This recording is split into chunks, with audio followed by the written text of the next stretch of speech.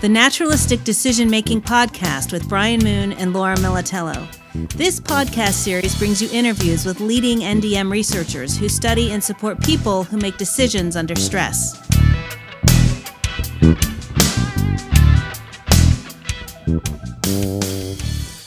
Welcome to the Naturalistic Decision-Making Podcast. This is Brian Moon from Perigene Technologies. And I'm Laura Militello from Applied Decision Science. Today, we welcome Peter Hancock. Peter is Provost Distinguished Research Professor in the Department of Psychology and the Institute for Simulation and Training, as well as the Department of Civil and Environmental Engineering and the Department of Industrial Engineering and Management Systems at the University of Central Florida. Professor Hancock is the author of more than 1,000 refereed scientific articles, chapters, and reports. He has written and edited more than 20 books, including the recent titles Hoax Springs Eternal, The Psychology of Cognitive Deception, and Transports of Delight, How Technology Materializes Human Imagination. In addition to his over 1,000 publications, Dr. Hancock has also made over 1,000 professional presentations on issues as diverse as human-machine interaction, psychological deception, and the history of the reign of Richard III. He has been continuously funded by extramural sources for every one of the 38 years of his professional career. This includes support from NASA, the National Science Foundation, the National Institutes of Health, the National Intelligence Agency, the FAA, the Federal Highway Administration, the Nuclear Regulatory Commission, DARPA, and all the branches of the U.S. Armed Forces. Among his many awards, in 2009, he was named University Pegasus Professor of the University of Central Florida. This represents one of the highest awards at UCF, which is now the second largest single university in the United States. Welcome, Peter. Thank you for joining us. My pleasure, Laura and Brian. Great to see you. And yeah, those supposed accolades sound like barnacles on an old ship to me that's slowing down. So yeah, not nice to put in the record, but be even better to be young and ready to go again. Anyway, I'm here today and I'm looking forward to it. Wonderful. Well, we are too. One of my favorite parts of these podcasts is finding out how people got started. So I wanted to ask if you can remember the very first thing you ever published and tell us about that. I can, but it also leads to a sort of a brief story. I went back to do my master's degree at Loughborough University in England, and Loughborough is very well known for ergonomics, but I didn't go back for ergonomics. I went back to do human biology, and so I was very much interested in physiological systems and sort of feedback models of physiological systems. But it turned out that the human biology common room, which I and my colleagues occupied, sat next to the ergonomics common room, which some other students occupied, and it was only a small barrier. So I got to listen to the ergonomes, as they were called, over the top of the barrier. And I had listened to some of the conversations and thought, well, that's extremely interesting. I don't know if that's not more interesting than what I'm doing. So I sort of interacted quite a bit with those folks when I was there. And so when I came to the US and started work with the opportunities to do human factors at Illinois with folks like Mike Coles, Chris Wickens, Jack Adams, and outstanding people, I felt right at home there. My first ever paper was from my master's thesis, and it was on a feedback model of temperature regulation under extremes of stress. You wouldn't get it past an IRB today. I had 3 international athletes, and I felt quite free to run them into the ground to almost utter exhaustion. Imagine pedaling at marathon speed for something like 4 hours in conditions that probably don't exist except in some very strange Amazon forest, 100% humidity, 38 degrees centigrade, and watch people sweat off more than you could possibly imagine. It was great fun, and it was good fun to test the model and see where human beings didn't follow the model. The model didn't actually predict exhaustion, but all of them actually sort of fell by the wayside in the end. So things we can't do today, good old IRBs. So you had a model and you were testing it. Like, does this really work? Exactly. Yeah. There were, at the time, this would be sort of middle 1970s. Now that really dates you. But the majority of the models were what are called passive models. But there had been a model developed which was more of an active feedback model by a research scientist. I think he was out of Yale, but I wouldn't swear to it. His name was Stolwich. And so I took his model and I adjusted it for the conditions that I was interested in testing. And so I was able to look at that and see where the model actually fails. And interestingly enough, the model fails because the human is spontaneously more adaptable than the model would have predicted. So by the time they hit steady state, not that I did too many steady states, but by the time I hit steady state, the adjusted model did pretty well and followed along the various temperature measures pretty well. But it was the first sort of 10, 15 minutes of adjustment that the human magnificently adjusts to very quickly. And the model took its time to reach some sort of steady state. Yeah, Professor Militello, you are going deep into history there. I mean, I'm pretty sure that was well before Ronald Reagan was shot. So I'm sure many of the people listening won't even remember some of those things. 1977, I think. Yeah. So in the spirit of human interest and history, I think you told me once that you were an athlete. Yes. In fact, I was talking to some folks here, some of my colleagues at UCF. I was one of those individuals who was pretty darn good at almost everything, but I was outstanding at nothing. And so one of the great problems with that in terms of sports is I could always be sort of number 6 out of 11 people chosen and keep my end up and sort of basically do pretty well and sometimes do have a good game or a good period of time. But I played with, I interacted, I was on teams with people who won gold medals, for example, and they would just not quite leave me in the dust because there were other people eating that dust, but I would never get up level with them. So, for example, in my year at Loughborough University, when I was there, one of my contemporaries was David Moorcroft, who was the first person to break 13 minutes for 5,000 meters. And I think he came 5th in the Montreal Olympic Games, 1,500 meters. So he was outstanding. He was world class. I wasn't. So a little bit more than a little bit behind him on some races that occasionally took part in. Okay, so you started out and you were very interested in human performance in this athletic context, and then you overheard these ergonomists and got very interested in that. And so then I'm just going to fast forward to where we are now. And I know you have been thinking a lot recently about decision making and writing about it. And I wondered if you would tell us a little bit about how what you are doing now connects with or disagrees with naturalistic decision making.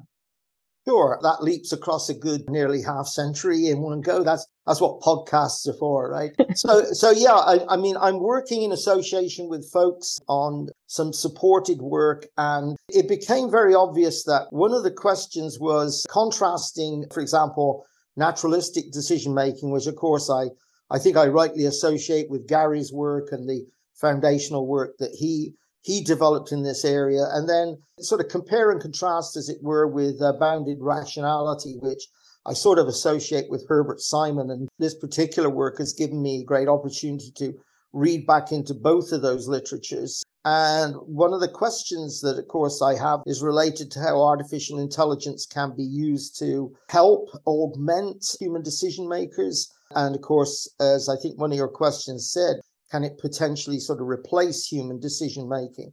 And so that's a particular challenge. But in the process of facing that challenge, I've come to a belief that NDM and bounded rationality are actually sort of almost like two faces of the same coin. There is no dissonance there.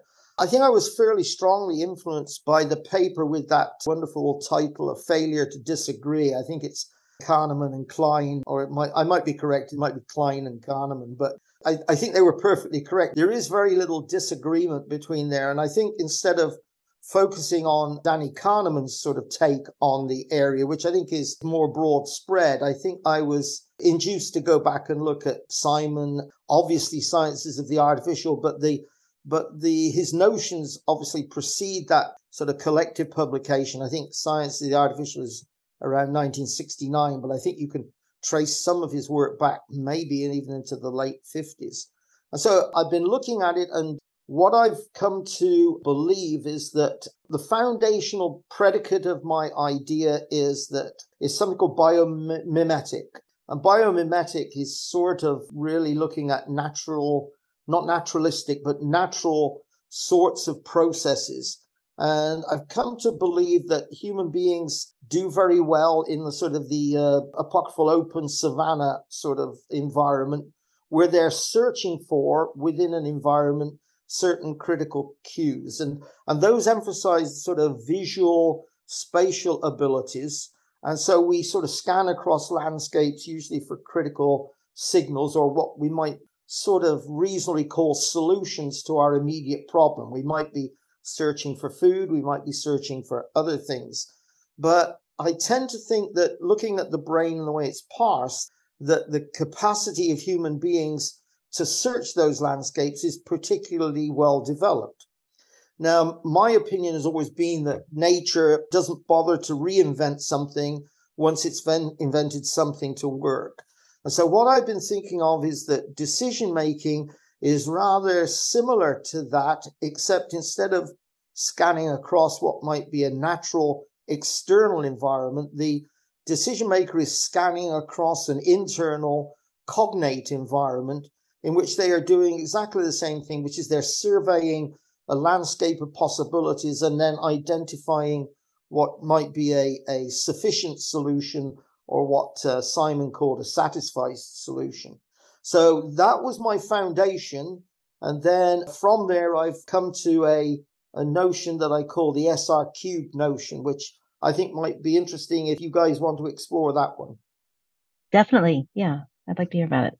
Okay, so let's take that landscape, cognitive or natural, and suggest that the area to be searched can be small, medium, or large, just arbitrarily. We don't have to put physical bounds on it or even cognitive bounds on it. I believe, of course, we could do in games like chess or even Go, we could find boundaries if we had to.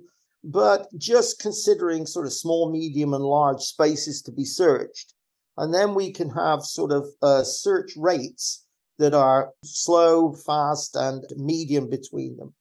And so what I think one of the critical elements is that search rate. And by search rate, I actually mean a combination of the speed at which the search proceeds and the area to be searched itself. So obviously something that's a very small area might be searched slowly, and something that's a very large area might be searched much more quickly, and one can titrate the two, as it were, to be equivalent. And so I think search rate and how that's equated with other cognitive mechanisms is really important. So search rate is the middle one of the SR3 combination. The last one, and I'm putting them in these order intentionally, I'm not taking them as I believe they occur naturally, but the last one I think is not really polemic. It's a stopping rule, right? I mean, I think we're all used to stopping rules.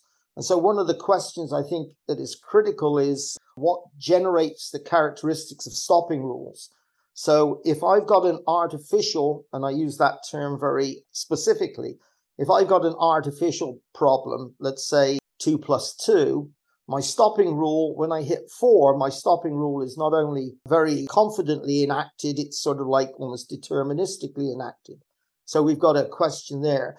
Stopping rules in nature are much less well defined. And this is why I think Simon was so interested in satisficing, which is a sort of a nature of a stopping rule that says, I've got a solution which is good enough for me to work with right now. And I very much like that idea. And I tend to think it's underwritten by both physical and cognitive energy, or cognitive resources and physical resources. And you're constantly asking yourself sort of like questions in economics, which is, okay, I could search some more, but what are my chances of getting a better solution? And so at some point you hit this threshold of, I think it's a sort of principle of least effort, actually, but you hit this threshold and it triggers the stopping rule. Now, I think in what Simon would have referred to as artificial problems, the game of chess or other formalized way of looking at human created situations, then we tend to know there is an answer, and we tend to know if we're closer to it or not closer to it. But in natural conditions, we don't have that certitude. We sort of get to a point and go, okay, that works, right? So thinking of it in a predator-prey situation, if I can run away and convince myself that the predator isn't chasing me anymore, I will both figuratively and literally sort of invoke the stopping rule. All very well. So search rate is the middle one. Stopping rule is the last one. And we can explore these a little bit more and why what Gary has done and what Herbert Simon did before actually are both reasonably described by this. But the first one, the ones that starts the sequence, which I become more and more interested in, is the starting rule, right? The starting rule is the first SR of the thing. And why do we start things? Why am I doing this today, for example? What's my purpose? To see Professor Militello and Dr. Moon? Most certainly. Those are critically important things. And to discuss some of my work, that's great. But was the starting rule you contacting me, or me deciding to say yes, or me deciding, well, I can spend better time doing something else this afternoon? And so we tend to think of the searching, which is the sort of decision-making landscape, and we tend to have looked at the stopping rules to some degree, but we have much less focus on why people start tasks. We sort of take that as given. So let's take a military context. Let's take something like a air-sea rescue mission. We sort of believe that is handed to us whole cloth, as it were. We're going to do that, right? We don't sort of consider what are the original impetus that send us to those tasks, because in some tasks which are artificial, the beginning is equally artificial. In some tasks that are natural, the imperative to do the challenges is less well defined. So the reason I find human factors so interesting and so involving and so applicable is that in the challenges that we face ourselves, they're a combination of both natural challenges, navigating around the world, as for example in air-sea rescue, but they're also a combination of artificial challenges, or what are formerly called iatrogenic challenges, challenges that are created by the human and society that surrounds them. And the challenge can be an artificial one, or it can be a natural one, or in human factors, and particularly in relation to the application of NDM and bounded rationality. It's almost, I would say, almost dominantly the sort of human-machine system situation, which then is difficult because you then have to parse out the two. So that's the general framework, and I'm certainly able to respond and say why. So now, bounded rationality, in Simon's terms, is basically the space that you choose to focus your search on. And so you can focus on a narrow bounding, which means you will be able to search faster, but it may not include, and probably will not include, the optimal solution. And then MDM, which of course has always been linked towards things like expertise, high-level expertise, the speed of the search is extremely quick. And because, again, the task is often what I've then featured as artificial, that is, it's known because we have certain sort of obvious descriptive constraints around there, the search is extremely fast and almost seems to be, I won't say instinctual, but I will say that one of the great things about expertise, especially the sort that Gary referred to very early in his work, is the speed at which they seem to respond. In fact, they respond so fast, it takes a lot of winkling, as we would say in England, to get out the knowledge that they actually did do something. It was almost a spontaneous answer. So I think in those cases, the sort of search rate is extremely accelerated, but also experts are very good at bounding the search area in which they can find a sufficiently acceptable stopping a rule to actually achieve it. And so I think the way I see it is bounded rationality might actually expand the area and is related to less well-defined, in terms of expertise, less well-defined sort of capacities, but also I think the search rate itself, which I've got to say I think can be linked to other cognitive mechanisms. The search rate for NDM is extremely high, and so high that we then begin to believe that there is something, I won't say magical about it, but I will say it appears to be qualitatively different, but I really don't think it is. I think a single model can actually encapsulate both, And I do really like that paper, Failure to Disagree. And I think if Professor Klein and Professor Simon had been ever able to meet, I think they would have had a magnificent and explosive failure to disagree with each other there. Gosh, so many interesting things in there. I'm going to jump in, but I'm sure you have some comments too, Brian. So one thought I'm having as we're talking about speed is, so it's not, so and maybe this is related to the satisficing or the bounded rationality, but the consequences of taking time play a huge role in this, right? So if there is a burning building, you know you need to act quickly, even if you can't find the very best answer. If you can save these people's lives, that's good. Yep. But So lots. let Go ahead. me comment on that. Yeah. You're perfectly correct. And I've also, in the work I've been doing, I've also emphasized, and I think we should emphasize, that not taking a decision is also a form of a decision. Absolutely. And so, as you say, freezing or not doing something. One of the great problems I think we have, Laura, is that we often have this problem of hindsight bias, right? Is that in the moment, as it were, you take a decision which, for all good reasons in that moment, is the best that you think you can exercise. The problem I find with things like after action reviews, but particularly in litigation, is that that decision is so far expanded spatially and temporally, only to be used as a form of blame, it becomes distorted to the degree it's just simply not helpful. And so the individual, unless they're obvious sort of, let's say, medical indications to the contrary, the individual is taking the best option that they can find at the time. Now, under that rubric that I talked about with natural situations, the thing we have to face, which human beings very rarely like to face, is there may be no answer. And by no answer, I mean there may be no way, if you're in a burning building and faced with certain circumstances, you can't get out and you can't get the people you were trying to rescue getting out.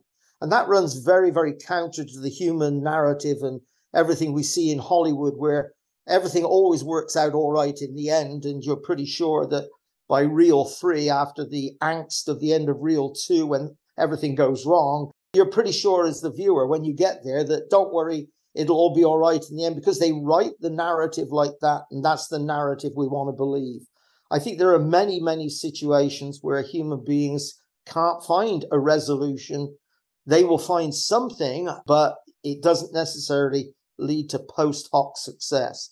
And so I think Eric Hollnagel's work in the safety 1, safety 2 realm is useful, because Hollnagel asks us to turn away a little bit from the sort of the almost the rubbernecking attraction to disasters and start talking about the sort of normal behavior which dominates, and why we succeed may actually be a little bit different from the antithesis of why we fail.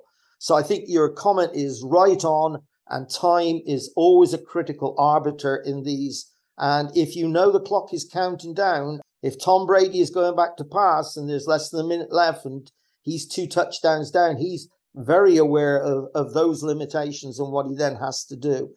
But again, football is a human-generated artificial challenge. A lot of the ones we face, especially in relation to military conditions as the ones we are seeing now on the news, are certainly not as well bounded, and they're certainly not as well described, and the solutions are sometimes extremely elusive. Nice. Brian, did you want to jump in? Sure. I know you do. As you said, there's a lot here. I'm kind of wondering also if you can help sort of tie this to the work that you do, in terms of, it's well known that UCF's very much a leading university with regard to simulation-based training and those sorts of applications. I'm wondering, are you exploring this kind of framework in simulation-based training, or how do you go about studying this framework that you're talking about? Yeah, that's a good point. I would say, Brian, right now, I mean, I can look back in retrospect and fit some of the projects and sort of research supported programs that I've done. I can fit it in. I'm not personally doing so much of that myself anymore. We talked about exactly how old and creaky I am. And I think towards the end of your existence, I certainly end of your profession, you're probably more interested in trying to encapsulate the bigger picture. That's not to say that my students don't. They certainly do. Some of my students have been working over with the US Navy. And in fact, my own daughter, who is now a tenured professor at Cal State Long Beach, has been here with North TSD on sabbatical. And I think she's been working on those sort of things. So training, yeah, I think if you can begin to train, I think you would focus on the picture that I've given you is how to search faster and how to bound the space effectively more quickly. So if I can find a way of searching more quickly, and I think in naturalistic decision making, that accrues from the fact that you are able to put together the interaction of a series of critical cues more quickly. That's the speed element.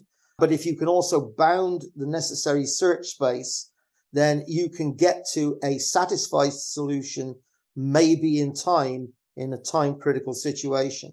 And I'm tending to think that this is not unallied to what James J. Gibson called affordances.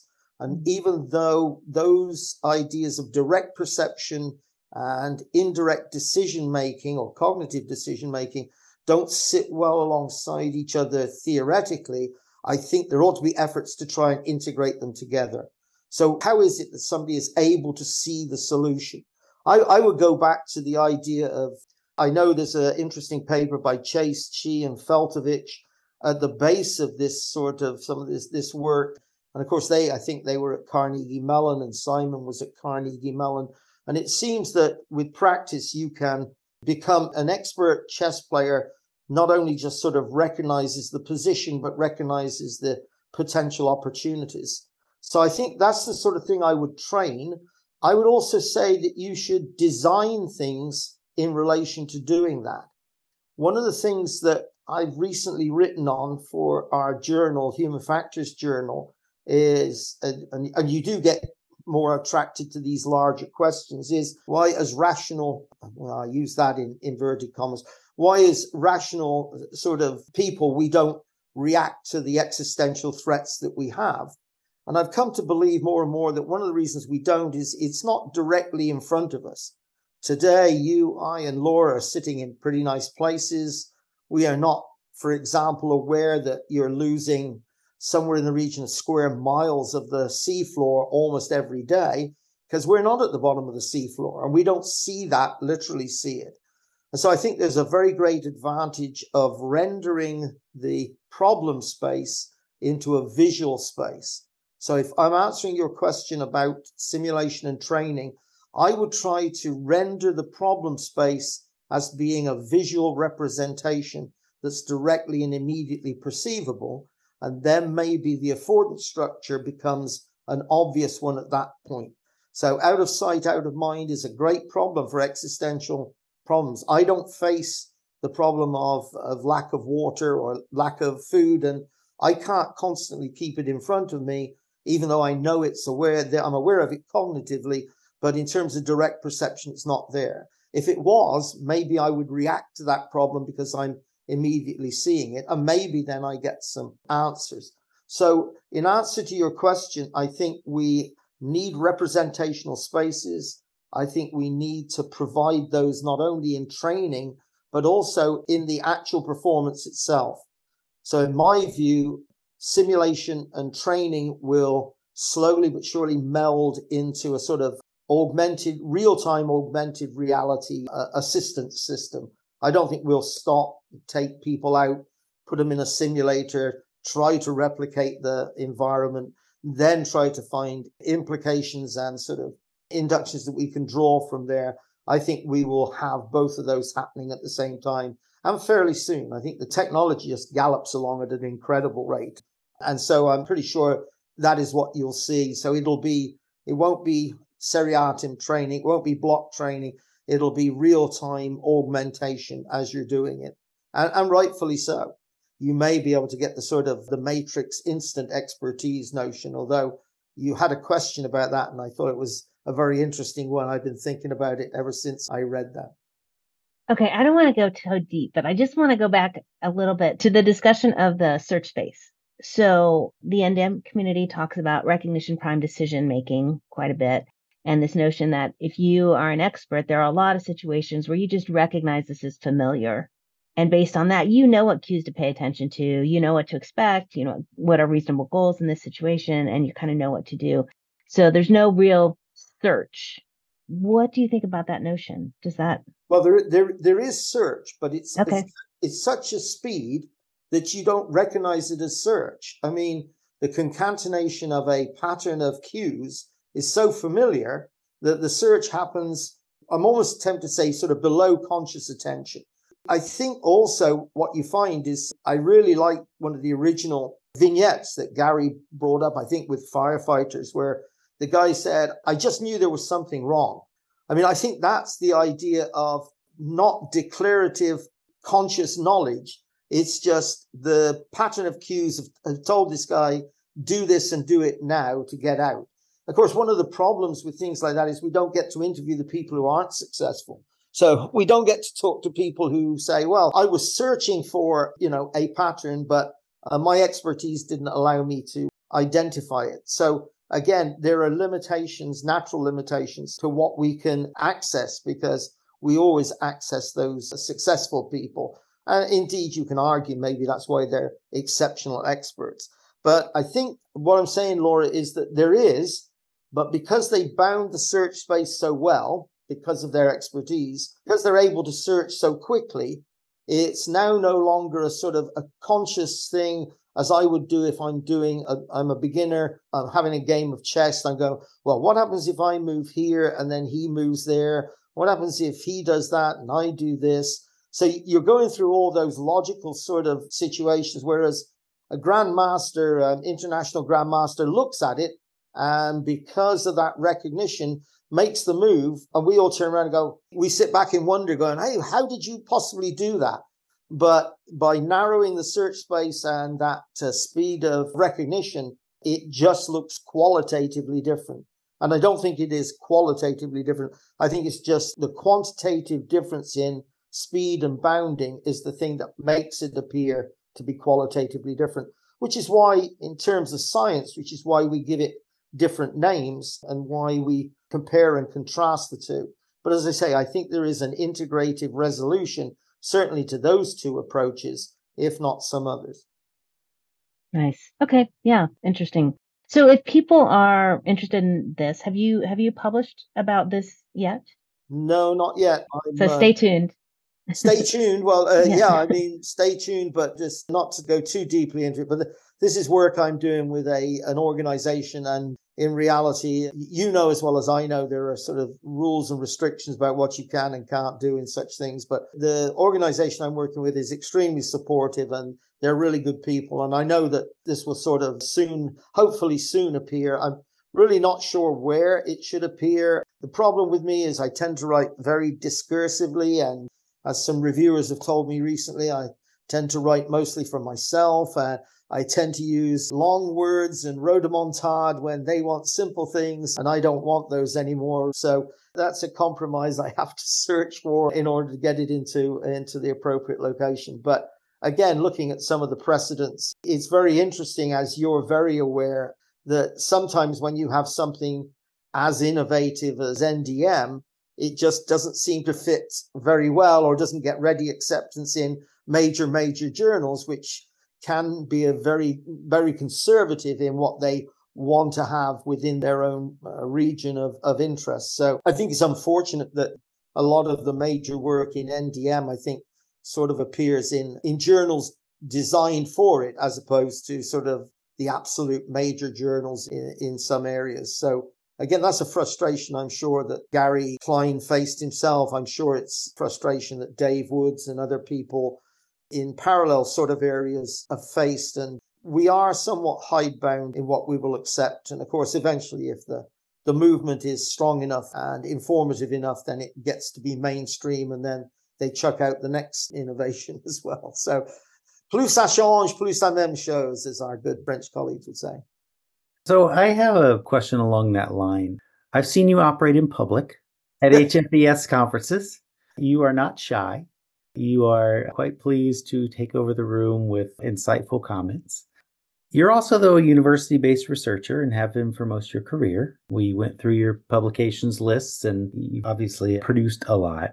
But I'm curious if there was a sort of a point in your career where you sort of stepped back and said, I have something I want to say, and I don't hear people saying the same sort of thing. I have a statement I want to make, or, I'm seeing something a lot differently than other people, where you sort of stepped out into the fore, if you will, and sort of became a bit more vocal about your perspectives. I mean, you're talking now about, a framework that is advancing and in some ways critiquing, in some ways building on prior sort of, heavy work. So I'm just curious if for you personally, was there a point in your career or maybe points in your career where you decided to sort of step out and be a bit more outspoken or be a bit more forceful with your perspectives?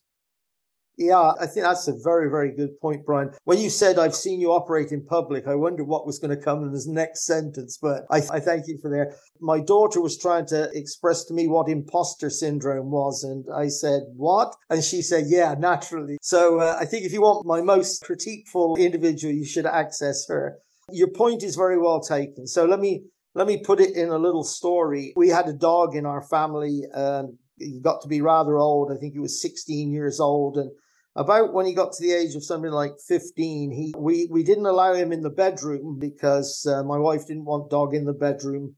And then about 15 years of age, towards the end of his existence, we would find him in the bedroom quite often curled up in the corner. And I think he sort of said to himself literally, hey, I'm too old. I just don't care anymore. I don't care what they're going to do. And I think you do get to that point in your own career. And I would hate to think I'm over the top of being the sort of the curmudgeon. It's a very strange world to go from enfant terrible to aging curmudgeon without going through the middle part.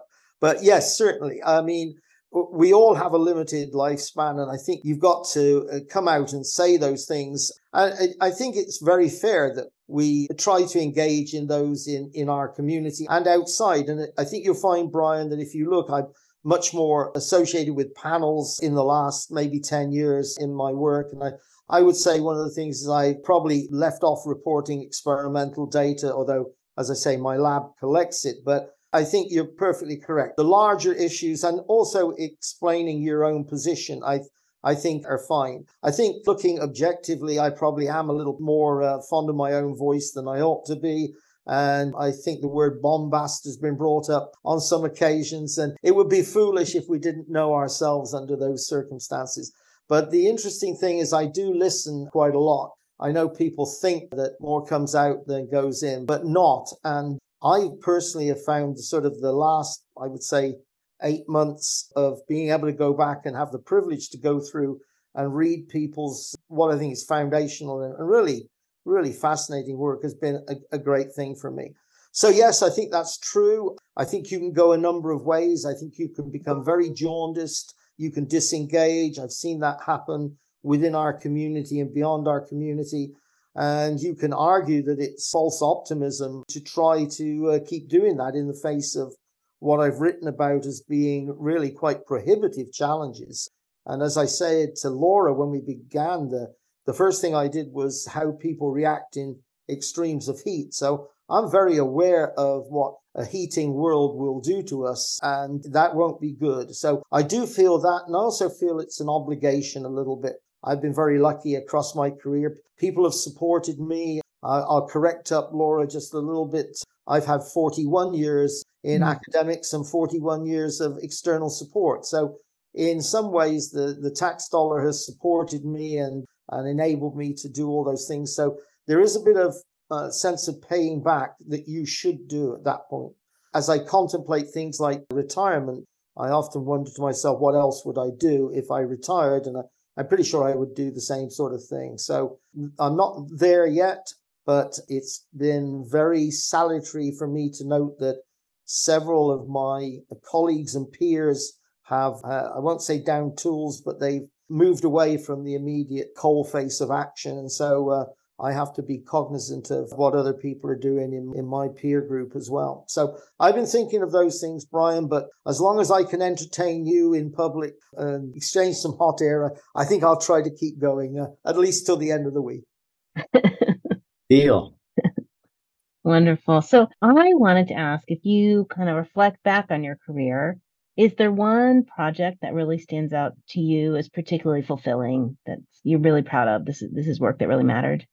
Yeah, I did read that, and I sort of thought back, and obviously there are a variety of examples, and some of them are somewhat well known, but this one isn't particularly well known, but I was very proud of it because it meant I had to get over the top of a variety of technical, methodological issues. So the question that I tried to face was, what happens to people and their control behavior in the last 1 or 2 seconds before you have a collision?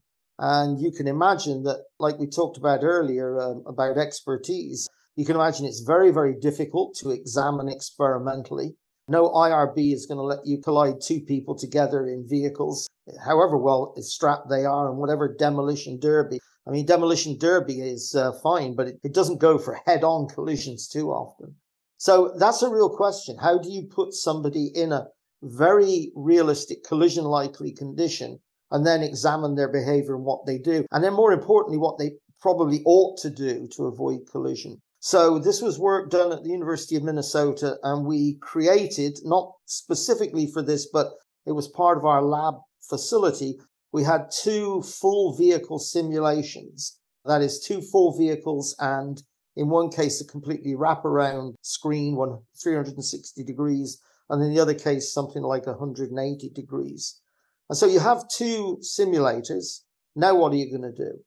So now what you've got to do is you've got to put people in a common environment, a common virtual environment. And that doesn't sound too problematic now, but this was 1992-ish. No, sorry, this was about 1999. And so now you've got to create a common model, which runs a common model between the 2 simulations. Then you've got to do all the sort of coloring, the lovely texturing and whatever. And it all has to happen in real time. You can't drop below something like 33 hertz. And we were trying to get to 60 as a mutual environment. So I had computer science kids crawling all over our lab. We had 2 Harris 4408 Nighthawk to do the computation. We had a wonderful Silicon graphics engine. These will now sound like things in the museum and Hall of Fame, but they were really top of the line at the time. And so we created those environments, but we got the latency down below where we thought was acceptable, and certainly well below 33. But now what are you going to do? So now you have to, what do you say to somebody? I'm bringing you into the lab in order for you to have a collision. Well, that's no good because you've already given them the answer, right? So in other words, what you're looking at is literally a one-shot trial. And now it's not only one person, you've got 2 people you've got to coordinate. So one person came in one end of the lab, which they never saw anybody else. They just went into their simulator. And the other driver came in the other end of the lab, and they didn't see anybody else. They got in their simulator. So they weren't aware that there was anybody else in the world or in the virtual world they're in. Now, you've got 2 people in a virtual world. Great. That's fun. Now, how are you going to make them have a collision, right? You can't have them drive around the world just pretending they might have a collision. So I think we did something really cute. I'm very pleased with it. We created an environment where there was a hill. And what we did by a series of sort of interesting software jiggery-pokery, we brought them both to the top of the hill, the bottom of the hill on either side, sitting at a red light. And when the person got there, we then could let them go and let them go over the top of the hill, and we could control the curvature of the hill. So we could control not their speed, but we could control the preview that they would have before they had a collision. Now, each person thought they were on a single direction road. They weren't, because there was somebody coming at them. And they could choose different lanes. It wasn't a single lane highway. So you brought in 2 people, and many of them didn't have a collision. They stayed on the respective right lane. So if the 2 of them stay on the right lane, they just pass each other by. And now you're done. Okay. Now you've got to throw those 2 people out and start again. So on occasions, and in the end, we collected 60 pairs. We had a collision between the 2. You've only got 1 trial, and the only instruction you have given them when they come in is drive safely. Those are the only instructions. So now you have people driving around the world as they should. In some ways, it is simulation. No way to get over that. But you've now brought them into a collision-likely situation. And when the other vehicle comes over the top of the hill, in this case, you've got 2 subjects, and you can track what they actually do. Now, we did have other configurations, but the hill one is probably the best because you can control the reveal, so you can control the preview time. And the answer is people should just turn right. So if everybody who came at each other, let's say on a wrong way accident, just turned right and just maybe went into the curb, okay, we'd be all right. But people don't. And so that was work that I did with a student from psychology, Selma de Ridder, who was originally a student, came from the Netherlands and was published in Ergonomics. And I think it's been cited sort of 30, 40 times, but I think it's much more valuable than that. The only comparable one I'm still aware of, although I don't track the literature probably as I should, is some interesting work by Dan McGeehee at the University of Iowa. Dan did something of a similar situation because Iowa obviously has preeminent facilities and they were able to do that. So I think of all the things, maybe if that had been put into a greater dissemination, it might have helped just save people's existence, which I think is one of the obligations that we ought to have. That's not to say I haven't had lots of fun with lots of other things that have had some impact to a degree. On good days, you think you've had an impact. On bad days, you get more realistic about it. But anyway, we try and we keep trying. So that was the project one of the projects I think I'm most proud of. Nice. And so I think you were saying you were a little disappointed that it didn't get more publicity, that it didn't get applied. Is that right? Or yeah, I mean, for me, it brought fortune and glory, as Indiana Jones would say, right? It did win the IEA medal, which is, it had to win the IEA prize for the year. And then I think it won the 2003 IEA medal, which is held once every triennial Congress. And so it sort of got some boost from that.